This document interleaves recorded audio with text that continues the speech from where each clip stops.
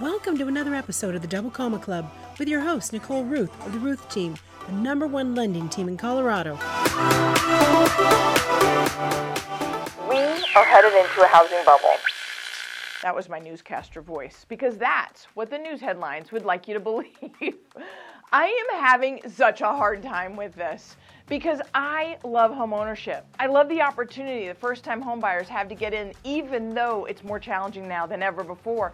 But to see headlines like this in the last few days, not the last few weeks or even months, the last few days, putting fear into those people who are looking to home ownership to offset inflation, to provide multi-generational wealth, to create financial stability. But I don't want to when I see headlines like this. Housing boom loses steam. Home sales may drop 25% by the end of the summer. Really? They haven't yet, and we're expecting more inventory because we're entering into the spring season. Could rising inflation be stoking a housing market crash? Could inflation stoke a reduction of the extreme appreciation we're seeing right now? Yeah, it could. It could slow down appreciation as it starts to slow down demand. I want to get into that in a minute. But could it stoke a housing market crash? Pending home sales sink in February, setting a grim tone as housing market enters the key spring season. Pending home sales sink. They were down 4% because there was no inventory to buy. Yet the headlines, even if you start reading in the first couple paragraphs, scare you to death. It's not until you get to the end that it's a proposition of what may or may not come based on rising interest rates and rising inflation and rising appreciation. I get that. I get it. Interest rates have gone up over 1.25%. In fact, they're hovering just below 5% now, whereas if I go back a year and a half, I could get interest rates below 3%. If I look at appreciation, that same home is costing me 21% more today. It's pushing my monthly payment up 38% on a median or average home price. So all of those things are pinching my wallet and making it harder and making me think that maybe this is the top. If I can't afford it and other people can't either, then will the demand pull out of the market and allow too much supply to create a market crash?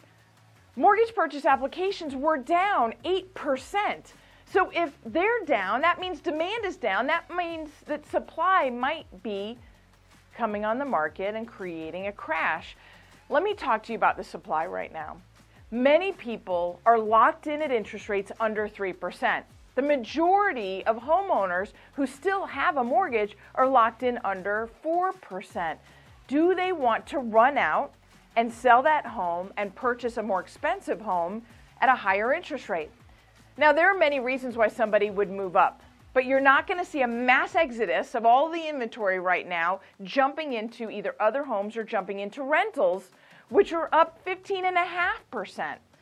So if I'm not going to choose to sell my home and jump into a rental, or sell my home to move up because maybe that move up home is going to cost me just as much at a higher interest rate, I might consider strategizing and turning that primary home that's locked in at a 2.75% interest rate into an investment and look at capitalizing on the equity that I have. Now let's talk about the equity that I have.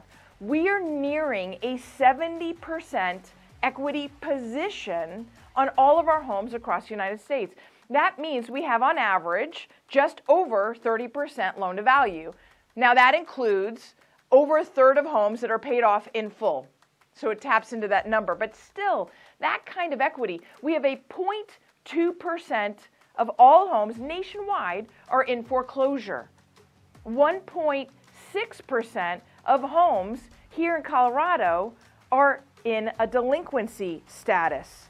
1.5% in Denver. So what does delinquency status mean? Is that pre-foreclosure? Should I be worried? No. That just simply means that for whatever reason, they're 30 days late on their mortgage.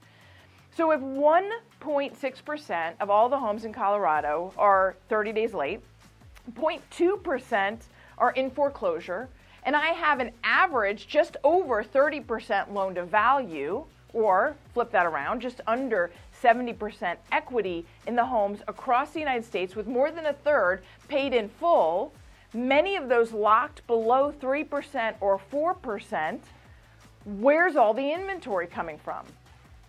Is it coming from the new builds? The builders can't keep up. There are housing starts that are happening that cannot be completed because of lack of either workers or supplies, or an increase in cost of those things. So then maybe they can't complete those homes at the cost that they had promised. There's a lot of conversation going on, and builders are on average historically 15% of the home inventory market. So they're not going to save our inventory crisis. You know what else isn't? Is the demand. Even though mortgage purchase applications are down 8% week over week because we just had the most extreme increase in interest rates that I can ever remember, yeah, mortgage purchase applications are slowing down for a minute. Let's take a breath. Let's figure out where this is going. Are interest rates going to come back down? That's a whole nother conversation. I can go into what's happening with inflation and with the Fed rate and what's happening with the war in Russia and how it's impacting supplies. And yes, interest rates will continue to go up until we're pushed into a recession and they'll come back down. But in the meantime, we have the largest age group of first-time homebuyers. Freddie Mac put out a report that the average homebuyer age is 33 years old. The largest age group today is 30. So we have 3 years of intense demand. Yes, on a week-over-week basis, that might fluctuate.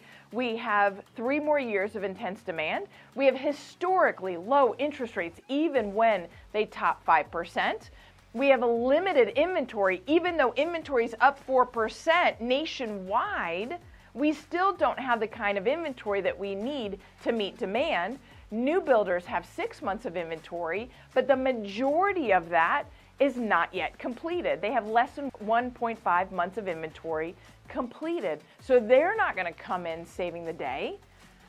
We will have years of a lack of inventory for demand. We will have years of increasing home prices, albeit, I hope, slower. We will have years of interest rates where we are hitting 5%, maybe even higher before we come back down, depending on when we hit a slowdown economy and a recession. So for anyone, any news article to say that we're heading into a recession is not looking at the underlying compensating factors of this particular housing market. They're trying to sell ads and sell papers. So don't get caught up in the hype. Ask the facts. Where is the housing market? What are interest rates compared to historical? What is my monthly payment today? Can I afford that home that I had my eye on? Can I afford the home that's 21% higher than it was a year ago, given that interest rates have gone up? Does my budget and my raise allow for it? We need to talk. Talk to your real estate agent. Talk to your lender. Get a real picture of the housing market. Don't fall into the hype of the headlines and sit on the sidelines and watch this entire train go by. Nicole Ruth with the Ruth Team of Fairway Mortgage. I look forward to hearing from you. You've been listening to the Double Comma Club. Never miss an episode. Subscribe at thedoublecommaclub.com to hear more success stories and to get free tips on how you can get on the path to becoming a millionaire through real estate at any age. Remember, visit thedoublecommaclub.com and subscribe.